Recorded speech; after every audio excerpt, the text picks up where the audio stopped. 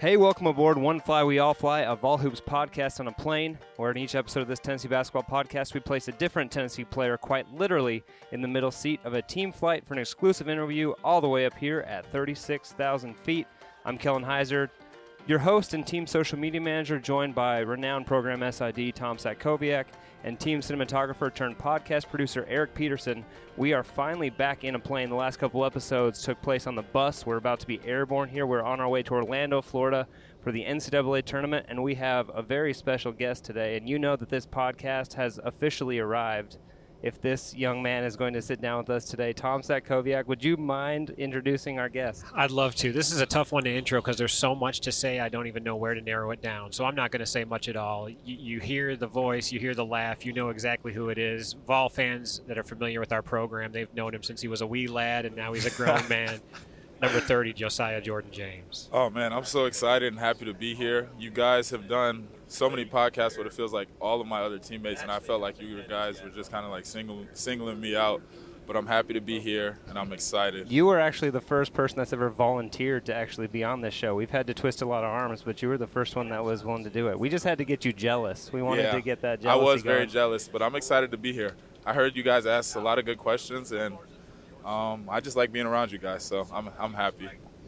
Well, this is one time where Enam gets thrown out the window because we want to know as much as we can about you, and fans know so much about you guys when you're playing on the court. They know all about your game, but we want them to go a little, know more than that. So Enam doesn't qualify for this discussion. Got you. Fully non-Enam today on this flight. And we are on the flight. It is a very full plane. There's a lot of people on this flight, Josiah. You were just commenting on the number of people. What's the scene right now? Yeah, actually, I know there's actually 129 people because I was with Chad yesterday when they were trying to figure out all the situations and everything because we couldn't fly on Delta. So we had to find a plane big enough to fit 129 passengers. We've got the band. We've got some cheerleaders. We've got some babies. 3 of my favorite little friends, Jax, which is Coach Gainey's son, Zara, which is Rod's daughter, and Dan, who's the youngest out of the 3, and that's Miss Amanda, our nutritionist, her son. So we've got a lot of my favorite people on here besides my teammates too. Do you think over the years that you've been at Tennessee, you've gotten has your view on travel, especially on a plane, changed because you've gotten to fly pretty sweet situations over the last 4 years? Definitely. I've always been deathly terrified of heights and flying, but that fear has kind of been smoothened out over the years. I'm not as afraid. I say me and Urosh are the 2 guys who just don't like flying the most, but it's kind of gotten better for me. Anytime we hit turbulence, I'm always up in arms, and me and Urosh are holding hands. We watch shows together if the turbulence gets really bad. But yeah, I hate roller coasters, and I just feel like on a plane when the turbulence is there, it just feels like a bad roller coaster. You guys saw me on the small plane when we went to the SEC Media Day.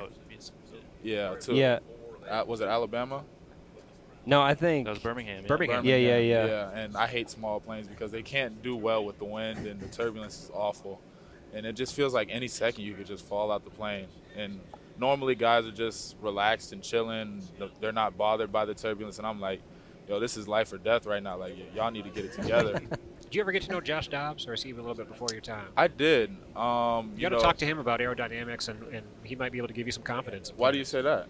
Well, because he's an aerospace engineer. Yeah, really? I don't know if anybody knew that. Had you ever heard that, Josiah? I doubt you'd ever. I had no idea he was was Are you being serious right now? I swear. I had Get no out idea. of here. Is he actually? Or you Oh guys? my No, you guys are goodness. pulling This is my leg. unbelievable. This is unreal. Yeah. Josh Dobbs is very well known as an aerospace engineer. That's what he got his degree in at UT. I know him for being a great quarterback, but I have grown. He was that too. I saw him at the Texas game when we got to play Texas. He was down there. I got to chat it up with him. So our relationship has grown. I've hung out with him a couple of times outside of basketball. I've gotten dinner, gotten to eat with him. So he's a cool dude, really, really cool dude. Yeah. He's well respected around the university. Yeah, no doubt. But he's a good guy to get you a little calmed down when it comes to when it comes to flying on a plane. He can explain all that to you. The other thing that I know that you're using to calm down a lot, and you've kind of gained this reputation as, is your yoga kind of obsession. Yeah. I would love to hear more about kind of how that's developed. You've been at it for a few years now. I think you really hit it hard back when at the NCAA tournament in Indianapolis, which is kind of the bubble tournament, so to speak. That's kind of when you were hitting your stride, but you're still at it. I wasn't sure if you were going to be if you were going to follow through, but still before every game you're rolling out your yoga mat and everything. So what's the latest with you and your yoga journey? Well, I've done, what time is it? It's 5 o'clock right now. I've done 2 yoga classes so far. Like what does that mean, today? Yeah, today. Today you've done 2 yoga classes? I woke up this morning, did one before we got started with practice and film. And then after practice and film, I got a nice little session in the film room. It's just, like I said, it takes care of my mental, my physical, and it just helps me relax. And one time, somebody, like one of my yoga instructors, was explaining it. We do so much in our lives where it's just we go, and like if your tooth hurts, you'll go see the doctor. If your finger hurts, you'll go see, I don't know, a trainer or somebody like that. But you never really take time for your mental and your mind and your body. Most people don't, and that's really what I use yoga for. It just helps keep me calm. It also it benefits me in basketball. It helps me feel more limber, ready to go. That's why I do it before games. But I give a big shout out to Coach Schwartz because he's the first person who got me into it. Back when COVID first hit, I remember I'm at home not doing anything but playing video games and hanging out with my family. And I remember those days where I was literally just in my living room not doing anything. And he just, mentioned it to me that Peloton was having this deal because of COVID that, like a 10-month trial for free where you could just try yoga. And at first I didn't even have a yoga mat for the first couple of months, but I did it. He's like, just do it for a week or 2 and see how you feel because his wife was doing it at the time. And so he was like, I'll do it. Every day you do it, I'll do it. And so I text him before I do it. I text him after I do it. And that's where it all started at. So I give him a lot of props and a lot of credit for getting me into yoga. When did it click? When did it move from just okay, well, this is a trial thing that I'm going to do to I'm making this part of my lifestyle? Yeah, I would say when I first got back to campus. See, here's the turbulence going. I'm sweating under my jacket. We just barely took off. We're bouncing a little bit. It was when we got back to campus because, during COVID when you were under quarantine and not quarantine, but when the pandemic first hit, you couldn't really leave your house. It was easy to do it, but when you got back to your normal lifestyle, it was kind of tough for me fitting it in. Even though it might be 10, 15 minutes, 20 minutes a day, it's still tough because, the stressors of the day, practice and workouts and, just life in general, it's still hard to find time to make time for yourself. And so that was tough for me. There was a time where I probably went a couple of weeks without doing it, and I could really feel myself, feel like I wasn't being myself. And I turned back to it, and ever since then, I'd probably say since I got back from my sophomore year, that's when I really figured out how to, incorporate it into my daily life. Got you.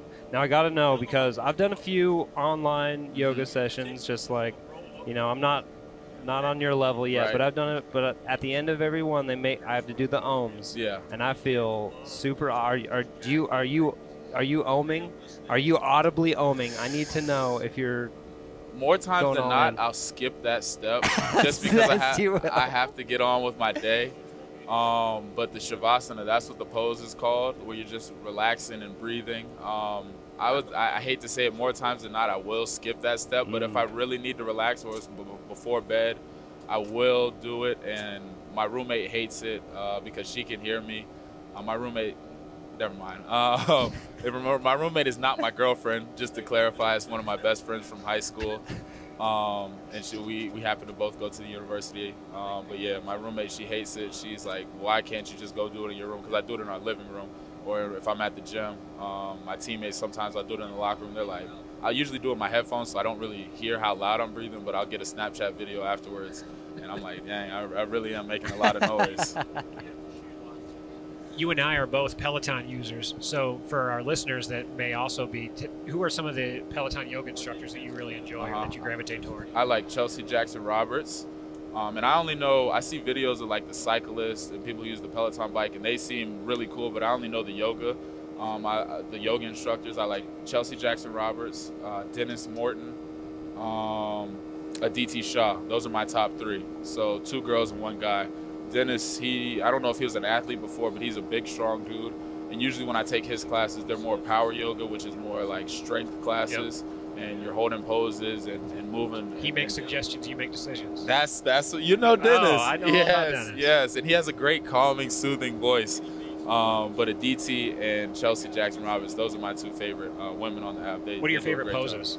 My favorite poses, so I have really, really tight hips. And so I like doing any type of warrior pose, or any warrior 1 or 2. Warrior 2 is probably my favorite pose. Just I can sit in there for minutes at a time.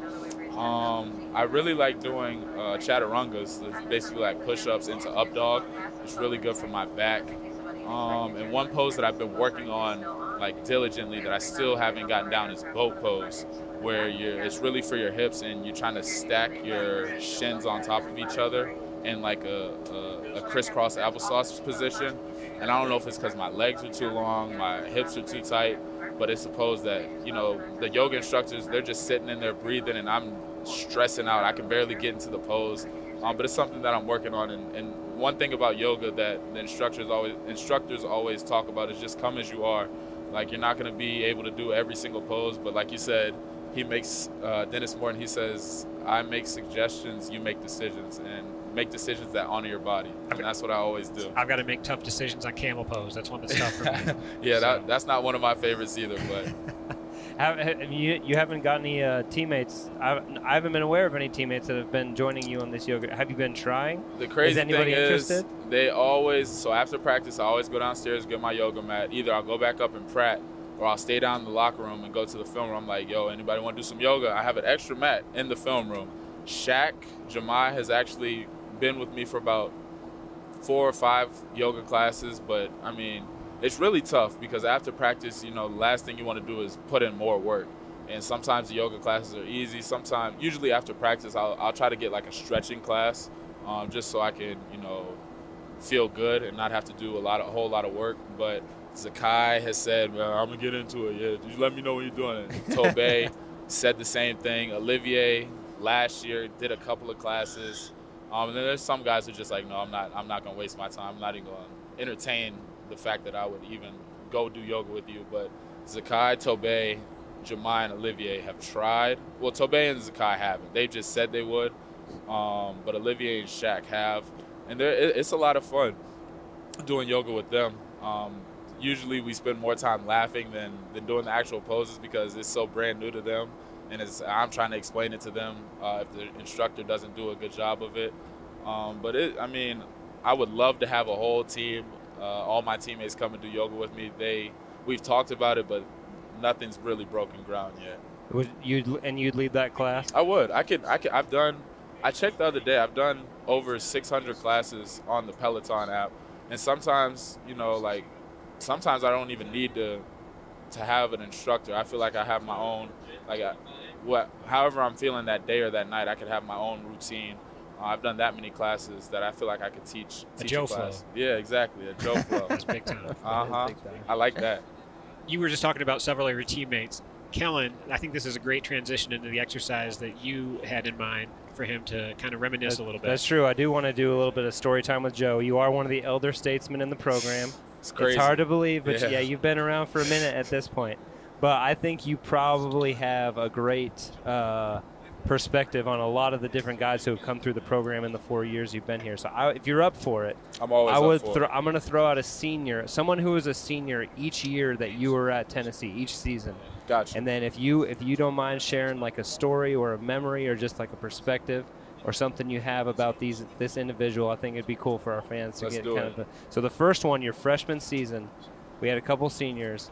I'm going to ask you what you remember about Lamonte Turner. Gotcha. Well, Lamonte, my memories with him go back to my visit. I remember I was on my official visit. I want to say there was a football game, and so the guys were just playing pickup that day. It was on a Saturday, and I opted to play with them. And I just remember Lamonte, he was killing me. I was matched up with him. He was matched up with me.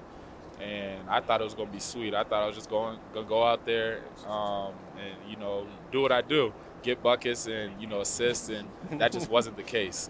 If you guys don't know Lamonte, he is the definition of a junkyard dog. I thought, it's just pickup, so we're not really playing. We're going half speed for real. But no, he took it like it was Game 7 of the NBA Finals. And I just remember he picked me up full court.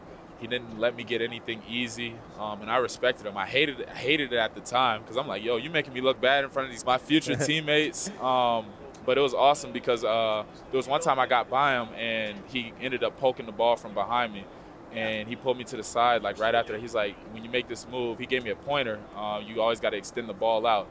And that was big for me, just knowing that he wants to compete at a high level, but he also, knows that I'm going to be his teammate, and he wants the best for me. And so he helped me get better by being such a good competitor. And it wasn't only that day. It was when I got to campus. I remember the first week, like, I'm calling my mom, like, I don't know if I can do this because we were matched up against each other. And it was just the same scenario where, he's stealing the ball from me. I can't get the ball over half court. But he was really, like, a really good big brother to me and still is to this day. We still stay in contact. But it was really, he had, like, it was my welcome to college moment on my college visit with him. That's awesome. Were you committed by that point, or were you still weighing your options? I think I was still weighing my options. And, at the time, I didn't know who Lamonte Turner was. So I'm like, this dude can't guard me. And that was just not the case. And he showed me very quickly who he was, and he earned my respect from that day on. That's big time. Yeah, Lamonte was always, one of my favorite dudes to be around. Yeah. Just true competitor for sure. All right, so sophomore year, one of the seniors sophomore year, I think, was Yves Pons. My guy, the tank. Yves, like everybody knows, is a physical specimen. But what people don't know is Yves doesn't have the best diet. And one of the memories I have of him is, he was a great big brother to me as well. He didn't speak as much as, all the other older guys and all the other seniors. But when Yves spoke, people listened. And I just remember one time he invited, at the time it was him, Olivier, and Urosh, all living in Stokely in the same room. And they invited me, Drew, and Ticket down to make crepes. And that was my first time eating a crepe. And so Yves cooked for us. This was during the summer, so we had just been on campus. We've only been on campus for a couple of weeks or a month now. And it was just like a really nice gesture from him. And that was my first time having crepes. I'm not a big fan of it. I don't know if it was because of the way Yves cooked it, but I just didn't. I ate it. I forced it down because I didn't want to be rude. But when Yves listens to this, is he gonna? Did you fake it at the time for him? I definitely did. I exaggerated it. I was like, "Oh, these are delicious," but I'm just not a big fan of crepes. But yeah, were they like sweet crepes or savory crepes? They had Nutella on it. Okay, yeah, so kind of a sweet. Yeah, it was very sweet. And it was not your jam. Not my jam at all. But that's the one memory I have of him. Outside of the game of basketball. For sure. Okay, moving on to your junior year, which leaves us with the one and only John Fulkerson. Papa Folk. The one memory, there's so many of Folky because we had so many years together. I feel like, it's just yesterday where I was a freshman and he had that flow going. But one game that I remember, and guys didn't really get to see the behind the scenes of it, was that Kentucky game, which still to this day is one of my favorite games. At Rupp Arena. Yeah, at Rupp Arena, where Folky just went ballistic and had. I think he went for 27. 27 against Nick Richards, who's playing in the league right now. And Folky, he really showed the world who he was. And I remember Folky, ever since that day, he got booed every time we played against Kentucky by Kentucky fans. And rightfully so, because the way he was abusing them was crazy. But I remember after the game, we gave him like this water Gatorade bath, and we're like, Folky, chanting Folky in the locker room. And Folky's like, nah, man, it's not about me. It's about the Vols, baby. And he's just pointing at his shirt and Tennessee Volunteers. And that just, like, Folky is he embodies Enom to the fullest, which is it's not about me, which is our team motto, something we try to live by. And I feel like he embodies that to the fullest just because he's such a selfless person. You meet Folky on the street, you need something from him. I feel like 10 times out of 10, he's going to give you whatever you need. He's going to, Folky's like the ultimate big brother. Folky prayed with me. Folky prayed for me. I'm invited to his wedding in August, so I can't wait to see him get married to Courtney. But Folky, since the day I got on campus, just treated me like a little brother. And to this day, I can't repay him for all that he's done and all that he's done for the university and all that he's done for me. I think when I think about you and Folky, I think of two dudes who have come through the program that just have loved Tennessee. I mean, does that feel fair to you? Like, did anything that did Folky's like passion for the place kind of rub off on you along the way? Definitely, and I wouldn't even just say me. I feel like it rubbed off on a lot of people. Folky was going to baseball games, football games. I wasn't a big sports guy. I honestly, coming out of high school, I was a little self-centered. And being around Folky, I learned that there's so much more to life than just me and my things and what I have going on. There's so much more around this campus, and it's just to reach out and get to know people. And Folky helped me in becoming, more selfless. And, Folky was going to baseball, football, softball games, and he'd always ask people if he wanted to come. And so I just tagged along right with him. And so I got the whole experience from him. And I try to do the same with my teammates. Anytime I'm going to a different sporting event, volleyball, football, baseball, it doesn't matter. Men's, women's, like the culture at UT is awesome. And I honestly give a lot of credit to John Fulkerson and the guys from different programs who have come before, because we support each and everybody. But Folky definitely left a big impact on me in regards to that. I would say you're the biggest advocate I see on Twitter of the hashtag everything school. Do you think, is that because of Folky? Definitely. Folky didn't come up with that, but yeah, the engagement that I try to use on social media, specifically Twitter, definitely came from Folky. And it's just, trying to use my voice and my platform for the betterment of all nation, just knowing that, I'm just like them. I want Tennessee to win in each and every, not only win, but dominate. And I like to voice my appreciation to Vol Nation a lot of times, and just show my support to other programs and other student athletes. I think you've done a great job of that. You've kind of picked up right where Folky left off in that regard. Like, you talk about somebody who's at every single venue cheering on all of our teams. People in the community, people on campus, they see you as that guy now. Back in the fall, the Vols had a huge football win over Alabama. Tell us your experience that night. Oh, my goodness. Okay. I'm telling you, it was one of the best days of my life.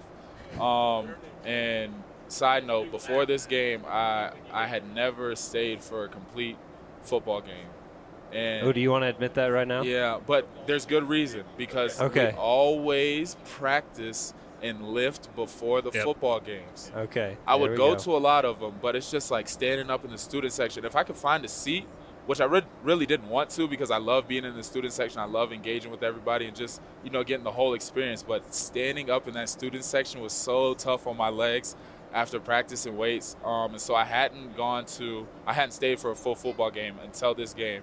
And I was there with all my teammates, specifically Jemai, Urosh, Olivier, Zakai, and Julian.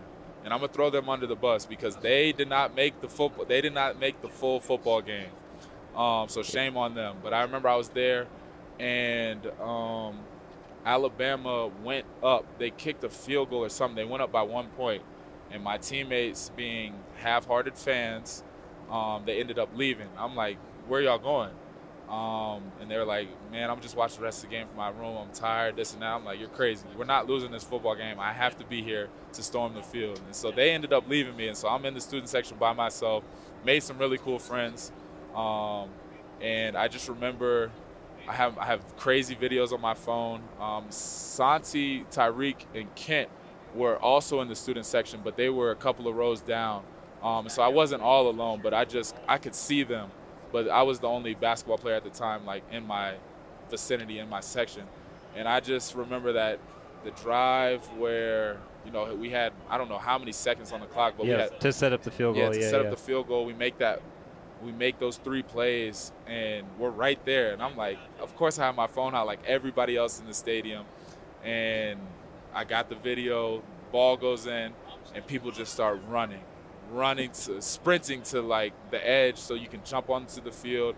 And it was madness. It was crazy. I just remember trying to find Santi, Tyreek, and Kent, and I ended up doing that later. But it was just a big sea of people, a big sea of orange, and people are crying. People are so happy. And one guy actually offered me, I'm above the age of 21. I'm 22 years old at this time. So he offered me a cigar. And, of course, I had my little cigar with me. And I ended up meeting up with Kent Santi and Reek, and we took pictures with fans. I got to see some of the football players before they went to the locker room.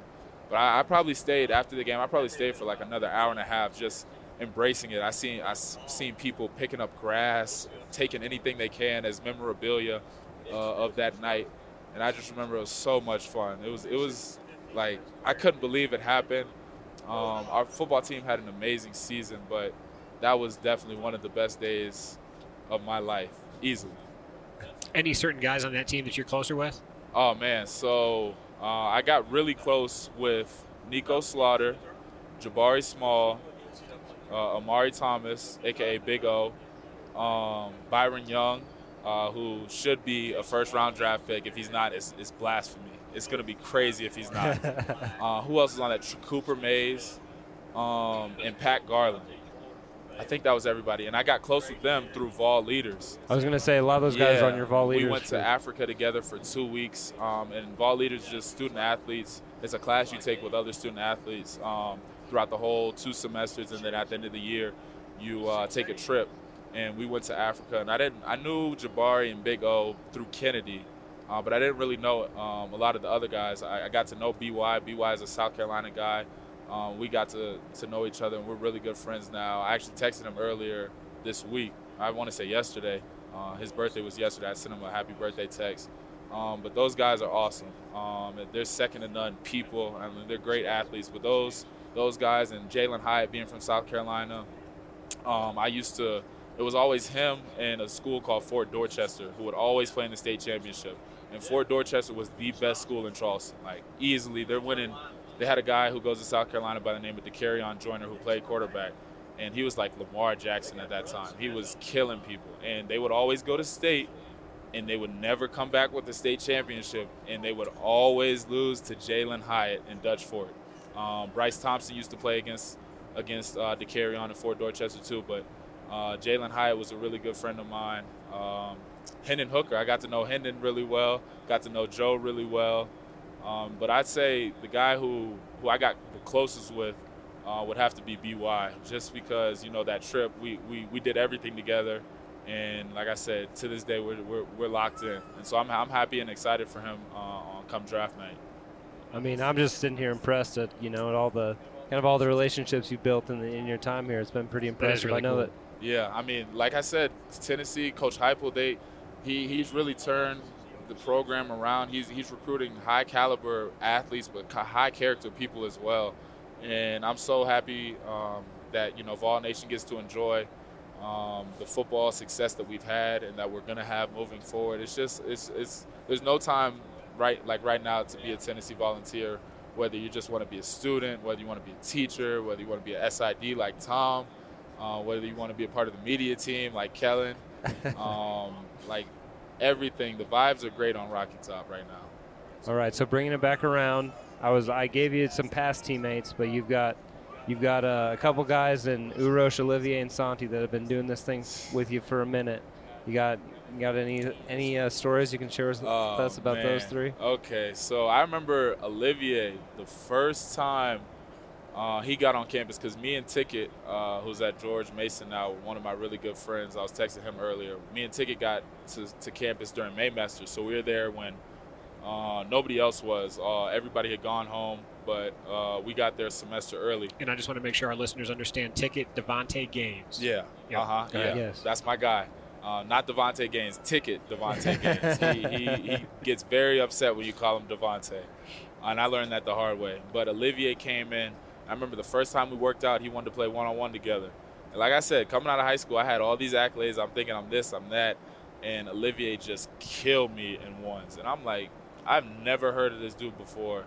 And he might be the key to us, winning a lot of games. But I was really shell-shocked at how good of a basketball player he was and how I didn't even know who he was.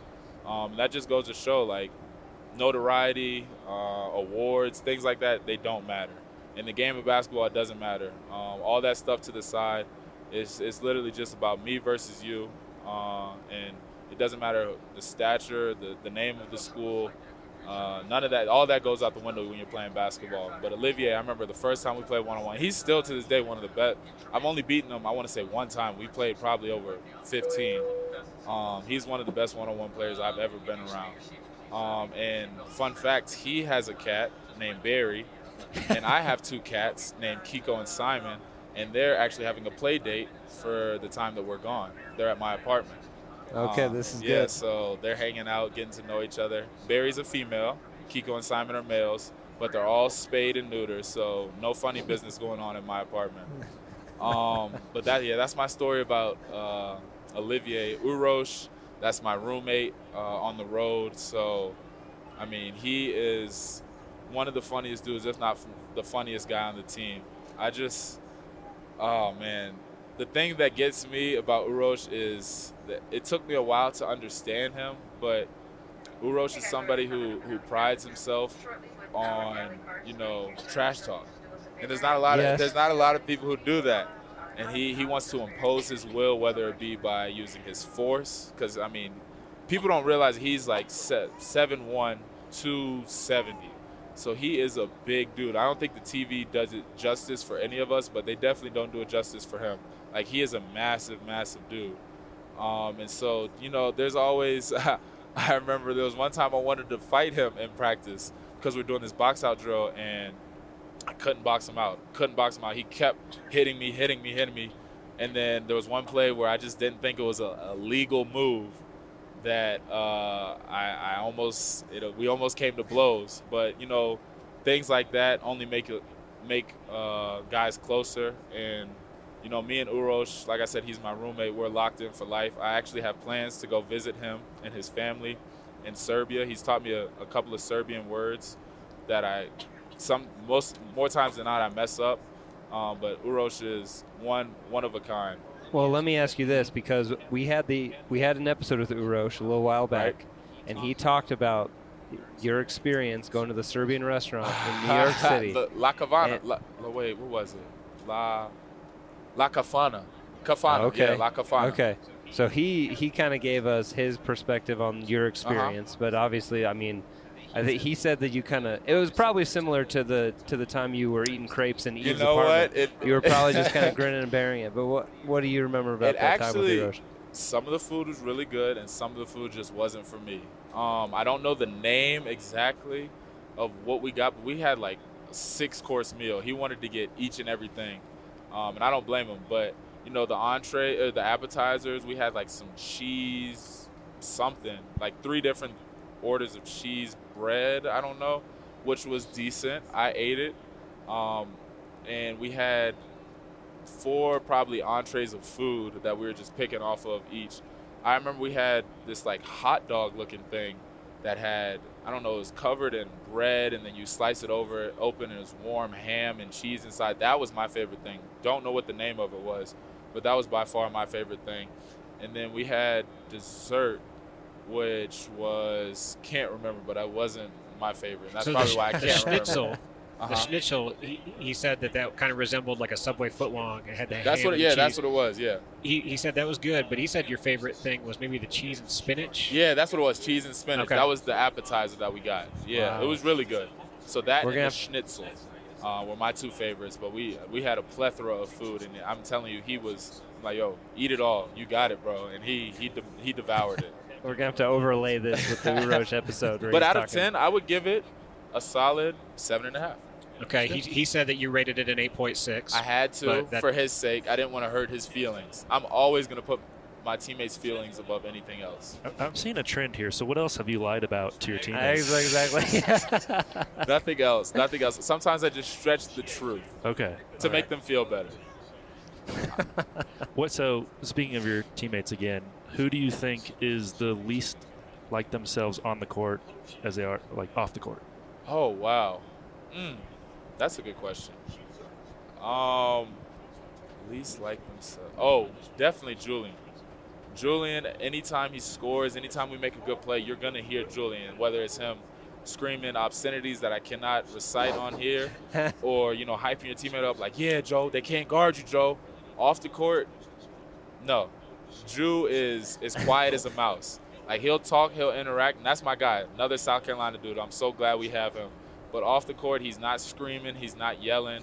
He's really not even animated like he is on the court. So on the court, he's just a different beast. Like, he gets into that mode And off the court, he's just not that. I agree with that, and it's funny. It gets me jacked up. You know, Yeah, in my role, I'm not supposed to be, cheering. Uh-huh. And it fires me up when I see him make a play, and then he gets, hyped, and I'm like under the table. I'm like, yeah. I told him anytime, like I'm like, yo, Drew, hype me up like you always do, bro. That turns me up because it's like it's out of nowhere. I've gotten used to it now, but early on, I'm like, okay, yeah, I like that. I love that energy.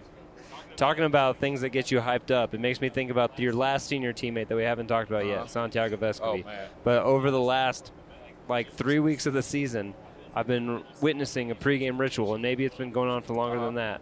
It is the tricep slap from goodness. Santi. No, I told. Do you take part in that, and can you tell me what the origin of that is? Because it is the weirdest thing I've ever seen. I have no idea what the origin is, but I told him, yo, stop. Can you describe it for our listeners? So, after it was about, 50, 40 minutes on the clock till tip-off, and we get out of film during our last film session, and we go out to stretch. And we're stretching with G. We have different stations, different things you can do. This is where I go and do my yoga. And Santi always comes over. He some way, somehow always finds me. And I'm trying to, lock in, get my zen right. And he just comes over and he just slaps you repeatedly. It's like that. And it hurts. In the tricep. Yeah, and it hurts. It hurts. And I'm like, yo, Santi, stop hitting me. And he hasn't stopped yet. But yeah, that's it. It's not just me; it's everybody. And I remember one of AK was like, "Yo, you keep hitting me, I'm gonna hit you back even harder." But yeah, I don't know. It's his thing. It's his thing to get himself going, get other people going. But I try to stay as far as possible away from him after we get out there and start stretching because I know it's coming. We all know it's coming. Tell us a little bit more about Santi. He showed up halfway through your freshman season. That was crazy. Santi, I remember when he was on the Wisconsin. He was at the Wisconsin game on the bench, and that was one of the worst losses I've ever been a part of. It was just not a good day. It was the first game without Lamonte, and we just didn't come out. We didn't perform well. And we had 2 practices in the day between Wisconsin and LSU. And this time, Coach he wasn't happy, and we were running a 17, and this is Santi's first or second practice the day before we play LSU. And 17 is sideline to sideline. Each sideline is 1, so you 1, 2, 3, all the way up to 17. You're trying to get to 17 in under a minute. Running across the width of the court, sideline to sideline, 17 times in that 60-second span. Yeah, exactly. You explained it much better than I did. And so Santi's out there, and I kid you not, Santi gets 8. He gets 8, and he just passes out. He stops. He cannot move. His body, he's just on the floor dead. And I was like, no way. And Coach was hyping him up. He's like, if you guys just played as hard as Santi, he's giving his all right now, which he was. He definitely was. But I just remember him coming out after a day or two of practice, and I don't know how many points he had. He probably had 13, 15. And I just saw how good of a player he was without practicing, without knowing the offense. He's one of the smartest basketball minds I've ever been around, easily. He knows how to guard people. Santi used to be a terrible defender, an awful defender. He used to have heavy feet. He used to be fat. And he used to be fat. And he's turned his body around, but his mind is second to none. And that's why, Santi, everything Santi's gotten, everything Santi will get, he deserves. He works for it. He works like no other. But off the court, Santi he's a maniac. He's gotten into poker with a couple of our teammates, and every time I ask him how the game went, won this amount of money, won that amount of money, it's never him losing money. And he's like, yeah, you should come play. And I'm like, I'm not about to play so I can just give you my money. He's like, I'll teach you. And I'm like, no, that's not how it's going to go. I'll learn on my own, and then I'll play you. Just tell him you'll do it if he does yoga with you. Santi will never do yoga with me. Santi will never. That's not. I wouldn't even ask him. He'll see me and he'll act like he'll mock me. He mocks my yoga poses. So I know for a fact Santi's not doing yoga, but he's a big chess player. And we started a show together. We don't watch it together, but a show called The Last of Us. We give each other our reviews. Sometimes I watch the episode before him, and I'll tell him, this is a good one. You're going to want to be locked in for it. But they just had the season finale, so we're going to have to find a new show to watch from now on. So The Last of Us is a zombie survival. Yes. If the zombie apocalypse comes tomorrow, what's your strategy? Oh, my goodness. Ooh. I would definitely hide in TBA and Pratt. I would go in there because there's a lot of security. There's doors. There's not many open windows and things like that. There's enough food. There's water. So I would barricade myself probably in the locker room for the time being, and then let all the people who not deserve to die or who are going to die, they're going to get taken care of. And I don't know, I'll probably go down there with a couple of my teammates just so I have some protection. If I do go down there, I'm taking Tobey with me because Tobey, the enforcer, like he's gonna get the job done. You need, I don't know, like Tobey could do any handyman work, anything that requires strength and brute force. That Tobey's your guy, and so I'm definitely gonna have him down there with me. But I'd probably just use the locker room. Which of the coaches would you least want to be a zombie? Oh man, definitely GP.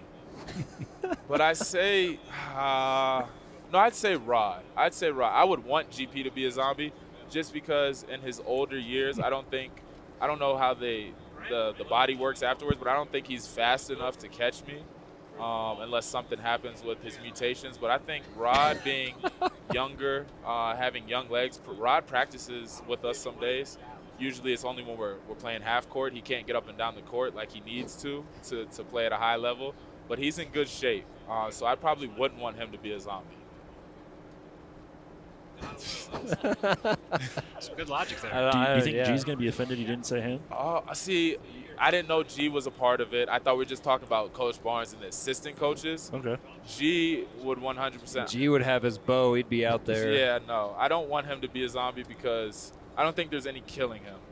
I don't care what you do. You impale his head. You shoot him. I still think he's going to come after you and find a way. That's what he always talks about, find a way, whatever it takes.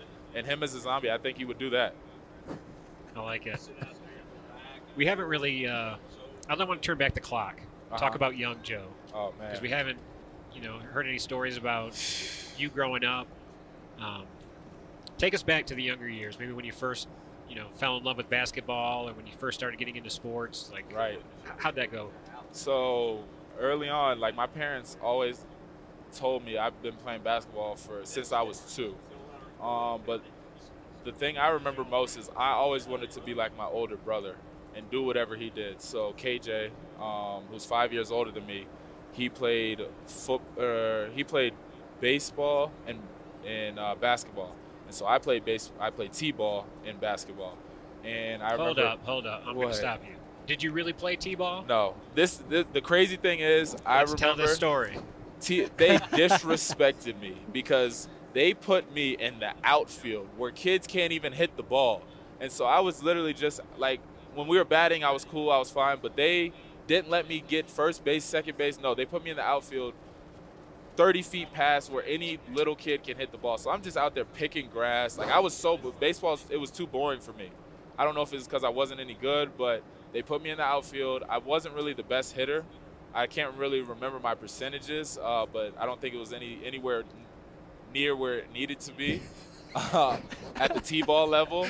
But they disrespected me, and they just put me in the outfield, so I was just bored. So the story I got was that you made your dad go to the league organizers and basically tell them, Joe is done. He's not coming back. Is that true? I don't know. You tell us. Maybe. It was at North Charleston Rec. That's where I played my basketball and my baseball. But I just remember I told him I wasn't playing baseball anymore. I'd be in the gym where there was no mosquitoes and nothing to bother me in the AC. And so that's why I ended up quitting baseball. I got all the way up to machine pitch, but that was the only other sport I played. I do regret not playing soccer. Just because I feel like it would have been a lot of fun. I was always really fast, really athletic, so I do regret not playing that. But yeah, I always just wanted to do what my brother did, and he prioritized basketball over any other sport. And we had a basketball hoop in our driveway. We were fortunate enough to have a big, long driveway, so we were out there, just playing around. My dad he played basketball at Michigan State, so he has a really good knowledge of the game. My parents both refereed. My mom refereed Division I college basketball in the Big South for over 20 years. And so I had, it was a basketball household. My uncle, Noel Gilliard, played at Furman. the Paladins. And so I just had basketball was all I knew growing up. But it wasn't something that my parents forced on me. There were times where my brother wanted to play, and it was always before I got to later on in the career, it's all about fun. And basketball is where I found my peace, and that's where I had fun. And I still do to this day, but that was literally what it was all about. And so I just remember I knew I was really pretty good. There was this one tournament, and I always played up. My dad never let me play against kids my age. I was always playing either a year or two up. And I was in 4th grade, and we were playing against 6th graders. And I don't know, I think I had 30-something. And it was an AAU tournament, and the people on the sideline after the game, they come up to us, they're like, we need to see his birth certificate. Like, he's not supposed to be out here. He's way too old. And they were like, yeah, you're absolutely right. He's not supposed to be with this age group. He's 2 years younger than all of these kids. And so that made me feel pretty good. That's when I knew I had a chance to be pretty good. I knew I was pretty good at that time. And I remember at Porter Goud, my high school, my high school coach, John Pearson, who's like a father figure to me, second dad to me, he didn't let me play JV. So in 8th grade, he made me move up to varsity. And I remember, I didn't know this, but at the time we played against our arch rival, which is close to, their school is close to Charleston Southern. And Charleston Southern's coach was at the game when I was in 8th grade, and he actually offered me my first scholarship, but he wasn't able to talk to me at the time. He told my coach after the game, and my coach didn't tell me for months and months after when I got a College of Charleston offer. He's like, yeah, this is your second offer. I was so excited. I was happy getting an offer from College of Charleston. I was like, my first offer, and he's like, no, this is like your second one. College of Charleston Southern has been offered you. But I remember, just being able to play varsity as an 8th grader. It was tough for me at the time, but it was good for me. And I really started taking basketball serious, I would say my sophomore summer. I started, lifting weights because at that time or before then, I hated the weight room. I hated anything that, I hated running. I just wanted to play basketball. I wanted to shoot the ball. I just wanted to guard and compete and play basketball. I didn't want to do all the extra things that came with it, but I really honed in on my craft. I started working out before school, after school. My schedule would go, I'd lift, I would work out with Travis Smith, who was my coach, who's really more like my big brother, who actually played at Presbyterian, then played at Mercer. And his Mercer team actually beat Tennessee in Knoxville, and he always gives me crap about it because Mercer's orange, and he's like, we got the better shade of orange. So we're always going back and forth about that. But he, at the time, he'd wake up, we'd work out 6 a.m., 5:30 in the morning. I'm getting up, leaving my house because it was a 30-minute drive to my school. And so he opened the gym for me. We'd work out. I'd go through school. I would go and lift after school with one of my trainers, Davon Gilliard, who's doing a great job with all athletes down in Charleston, not only basketball athletes, so shout out to him. And then after that, I'd either go to practice or if it was an off day, I'd work out. And so I really started honing in on my craft that summer.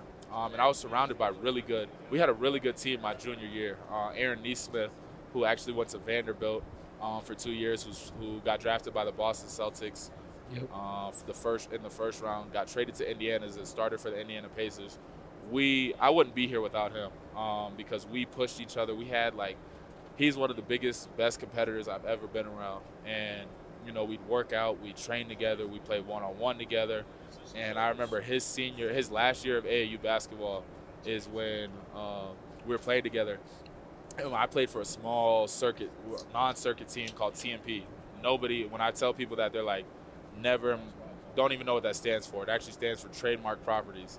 And so we would go to these tournaments and we're playing EYBL teams, Under Armour teams, Adidas teams, and we're beating them.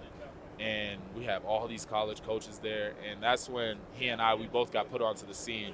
And I'm talking every other game we're getting a call from head coaches from high major schools, we want to offer both of y'all. And so it was really cool being around him and seeing all of our hard work come together. I won 3 state championships with him. We also had a big guy who went to Yale, Jake Lanford, who was just like Urosh. He wasn't as tall, but he was a force inside.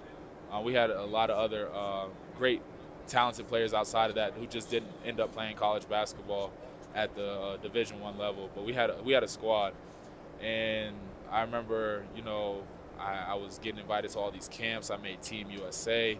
And that's still to this day one of the best experiences I had, being around NBA guys who are in the NBA now. But, at the time, you just playing for Tennessee will always, be at the top of my list. But, I would say neck and neck is playing for Team USA because, being able to represent your country. We got to go to Canada, and we were able to win a gold medal.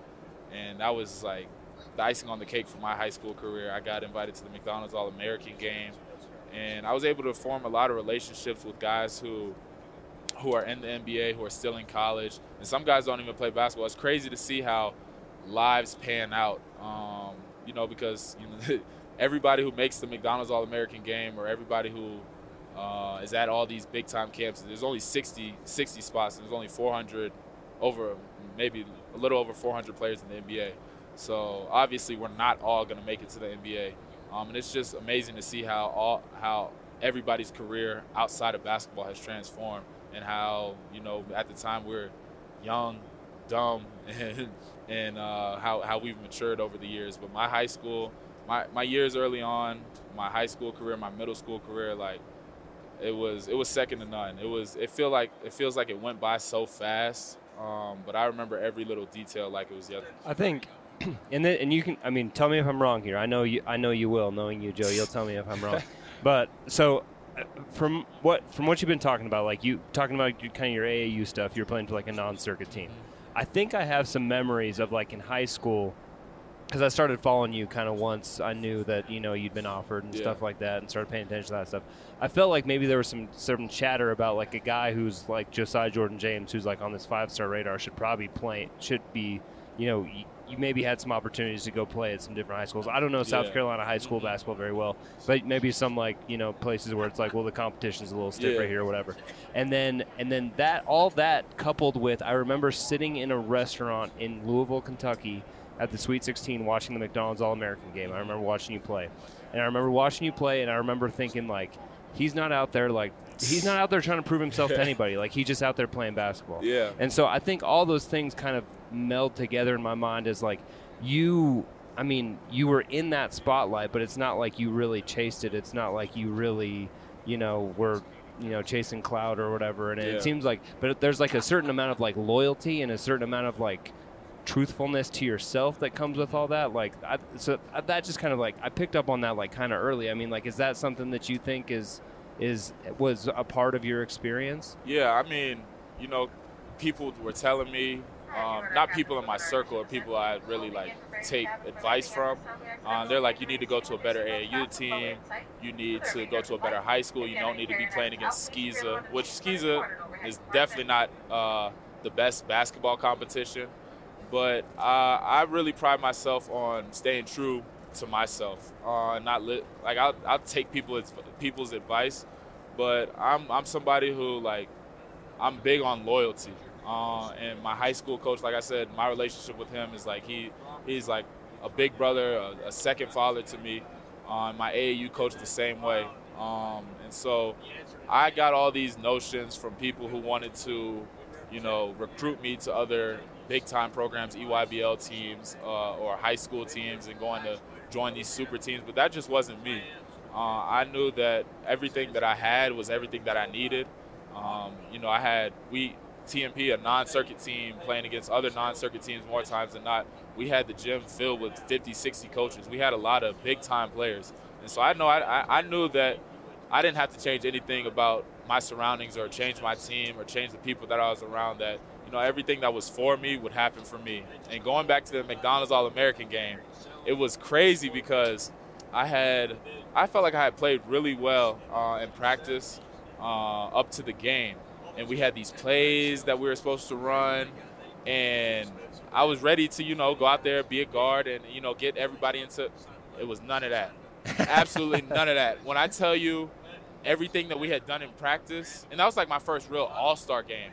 And so I'm thinking we're about to be out there running plays, but no. It was a complete one-on-one show. Showcase. Yeah, it was a showcase, and I didn't know what to expect. And so I was really caught off guard. And I'm calling plays and I'm passing the ball, and the next thing I know, the shot goes up. Like, that's not where we're supposed to be running. But I was shell shocked after that game and that day.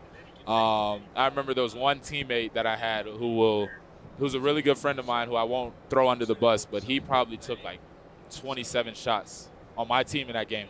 Granted, we won, so it didn't matter.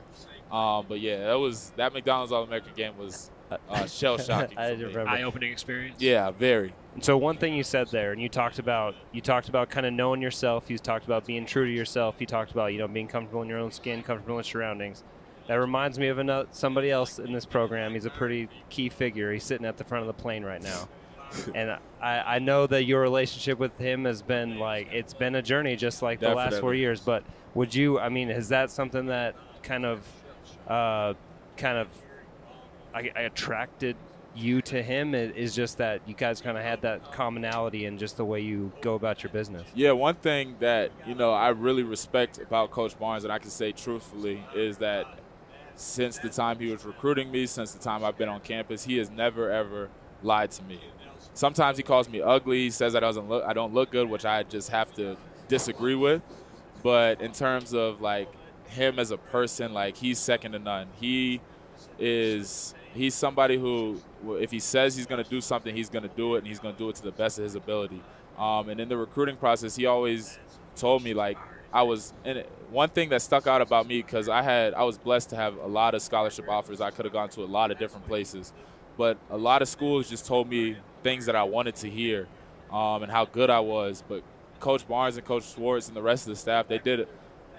They told me how good I was, but how much better I needed to be and how they could help me out in different situations, not only to become a better basketball player, but a better man. And everything that he's told me is come true. But, yeah, Coach Barnes, our relationship was, it's crazy because I remember, being a recruit and watching the practices and, watching him, get a little loud during practice. And I'd be like, yeah, I can handle it. I want somebody to coach me hard. But it's completely different when you're on the court getting yelled at. And that took me a lot of getting used to. Coach Barnes, he'll admit it. He coaches the game sometimes to perfection. He wants everything to be perfect, and it's not a perfect game. And he is the first person to admit when he's wrong, and that's another thing that I respect about him. But it took me a while to understand that you're just gonna have to get used to loud chatter coming from Coach Barnes, and I feel like it's only made me a better basketball player, a better individual. And if I could change it and go back 10 times out of 10, I'd still make the same decision to play for him, just because not only the coach that he is, but just the person that he is and how much he's allowed me to grow in my faith as an individual and as a basketball player.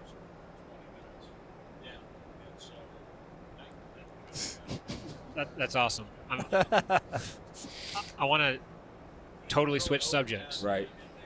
I say totally. You're talking about knowing what's right for you, staying true to that throughout the recruiting process. I want to take that and frame it with NIL.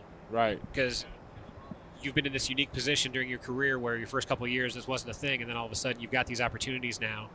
And I feel like it was almost built for you. You know what I mean? You're a guy that the fan base has grown to love. They're comfortable with. They know that, you're a safe investment, I would say. They're pretty confident that you're not going to go, get in some sort of trouble tomorrow. So as you've seen these opportunities come your way, what's it been like just to navigate that space, to figure out what's right for you? Because it seems like there has been a ton of opportunities that have come your way. Definitely. My biggest thing that I like the most about NIL is just being able to, get out into the community more. My favorite thing is honestly meet and greets, where I get to meet a lot of All Nation, the kids, the parents, everything, few far in between, the grandparents. I love meeting members of All Nation. I love, interacting with them. And for me, it's more than just, here, give me a picture, I'll sign this. I want to know who you are. Like, how old are you? What's your name? Like, what's your favorite sport? Do you like sports? Like, what? I want to interact with them and get to know them, and in return, let them get to know me, because, this platform, that God has put me on and allowed me to have. I just want to use it to, empower and enlighten other people, and also, let other people know that if I can do it, you can do it. Whether you want to be a Division I basketball player, no matter what you want to do, just put your best foot forward and keep faith and do the right things, which is easier said than done. And anything that you want can be multiplied, and you can have that. So my favorite thing is just interacting with the people. There's been a lot of really, really cool deals that I've done. One thing that I haven't done yet is a yoga deal. I would love to go teach a yoga class somewhere, whether it be on my own or in a different studio. I feel like that'd be awesome for engagement, and just letting people get to know me. The NIL has really, really changed the landscape of college basketball. I really feel bad for, people who had to play college athletics beforehand, who didn't have it, but we are very fortunate, and I think it's a great opportunity for student athletes to use. I know you have so many friends on other teams on campus, and each of you probably talk to friends that are student athletes at other universities. In your mind, how is Tennessee positioned? I mean, what are the opportunities like compared to what they might be at other Power 5 we're places? At the top of the line. There's no doubt in my mind that they, specifically Spire, takes care of people like no other. They really, and it's not even about the money thing. It's about them caring about you as a student athlete, them getting you out in front of the community, making connections. And that's the biggest thing. You meet people, you have no idea what their occupation is or how, later on down the road, if they can be your employer, give you a job. And that's just the biggest thing, being able to make connections. And they do a great job of that through their meet and greet series. And it's also awesome because, sometimes it's not always just basketball players. It's a basketball player, a baseball player, a softball player, volleyball. They do a great job of being so inclusive for both men and women. And so it's been awesome to see. I love giving my teammates and, a couple of the football players crap about their ads, being like, you wouldn't drink this or you wouldn't do that. Because Zakai, he has this, he doesn't even like milk, but he's promoting a pumpkin milk at that. And so I'm like, yo, you are crazy for that. He's living John Fulkerson's dream right now. Exactly. Folky's the milk guy. Folky, any type of milk, I know he's an advocate for that. I know he's drinking it. But I give him crap sometimes about, the videos, because it is kind of. So anytime a deal comes your way, does it have to make sense for you to say yes? I mean, yeah, I would say so. Anything that opportunities you've turned down because you're just like, this just really isn't me. Fast food places where I wouldn't eat there, so I'm not going to promote it. And some people say I'm crazy for that, but I think it just goes back to, being true to myself. I'm not going to promote something that I wouldn't do, and not saying it's not for everybody, it's just not for me. But yeah, the most awkward part about the whole NIL thing for me is just creating that content, because it's just hard. And that's why I give Zakai, Olivier, anytime you got to do a video, like a voiceover, I'm like, I know it was awkward for you doing this because it's awkward for me doing it, so I always laugh at them about it. Hey, MC. Good. No.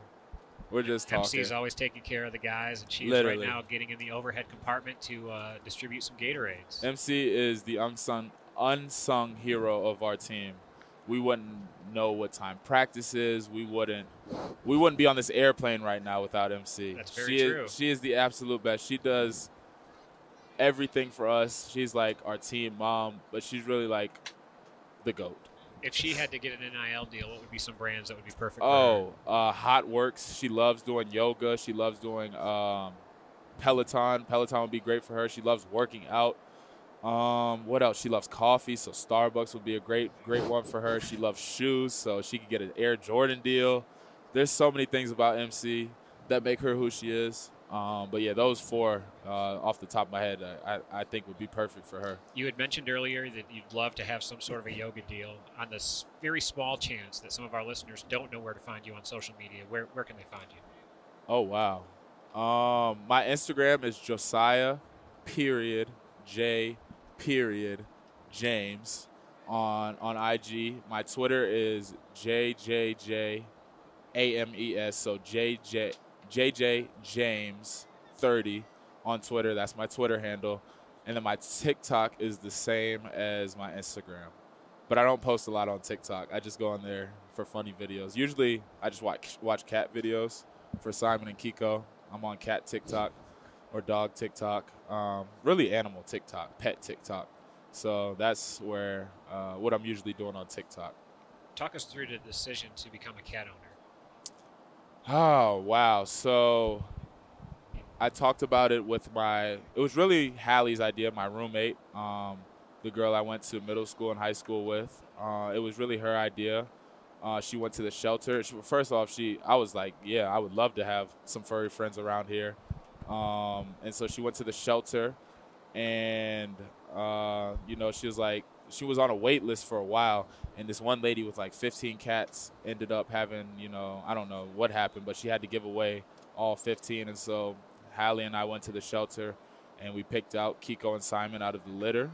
Kiko, not out of the is litter just like babies? Or I think litter usually refers to like recently born. Okay, yeah, no. Kiko's 10, Simon is 3, so not a litter, but just out of the group.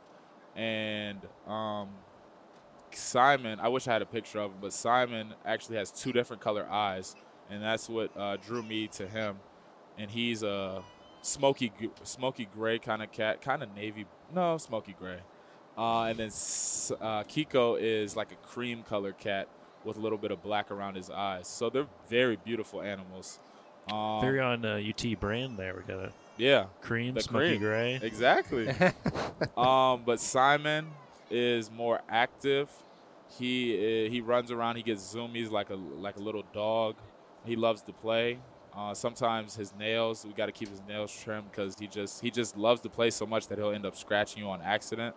And Kiko's just more laid back. But it's been a lot of fun. They've, after practice, if I'm tired, I'll just be on the couch. They love getting cuddles. They love making biscuits. And for people who don't know what making biscuits, I'll explain it to you. Hallie told me what making biscuits is. She had to explain it to me. It's where is it like the kneading? Yeah, like when exactly. They knead exactly I that. Got you. And so he loves making biscuits. Whoa. What are they kneading? Like just they're poop? No. What? So usually they do it on a. It's like a pillow or like a couch or something. A blanket or the couch. Sometimes they use my leg. They just like move their hands around like they're like the sheet or whatever is there. The blanket. Okay. Call it making biscuits. That's what Hallie says. So I'm sticking with Hallie. My dog's good at making some biscuits. So yeah, I mean it's been a lot of fun, and I don't know what the future holds, but I'd love to have cats and wherever I end up as an adult. Yeah, I can see you being like a cat lady someday that's got that's like 15 not cats a cat lady. No, I might be a cat guy, but not a cat lady. And 50 is way too much. No, they're very needy. You're good with 49? Less than 40. Okay. Anything less than 40. That's Let's keep it there. Less than 40. Let's keep it there. Well, we have actually begun our descent into Orlando. Joe, you've made it this far. There's been minimal turbulence. Yeah, it's been great. You've done a really great job. When we first started talking about this, I was a little worried. Because I remember, going way at the beginning of the season, going to Frisco. I remember you had no fun. That was no fun. That's literally like my biggest fear. Like we were in the hotel in Nashville, and we were on the 20th floor. I'm like, I don't even want to look over there because like it's just scary being up that high. Like there's so many bad things that could happen, and you fall. There's nothing's helping you, nothing's saving you. That's true. And so that's just like heights is definitely my biggest fear. There we go. And there's the announcement. We're preparing for landing. Josiah, this was awesome. Thanks for squeezing in to row 8 with us. Man, it's been a lot of fun. I've never been this close to Tom for this long, but, I mean, I wouldn't be opposed to it moving forward. Yeah, it was a lot of fun.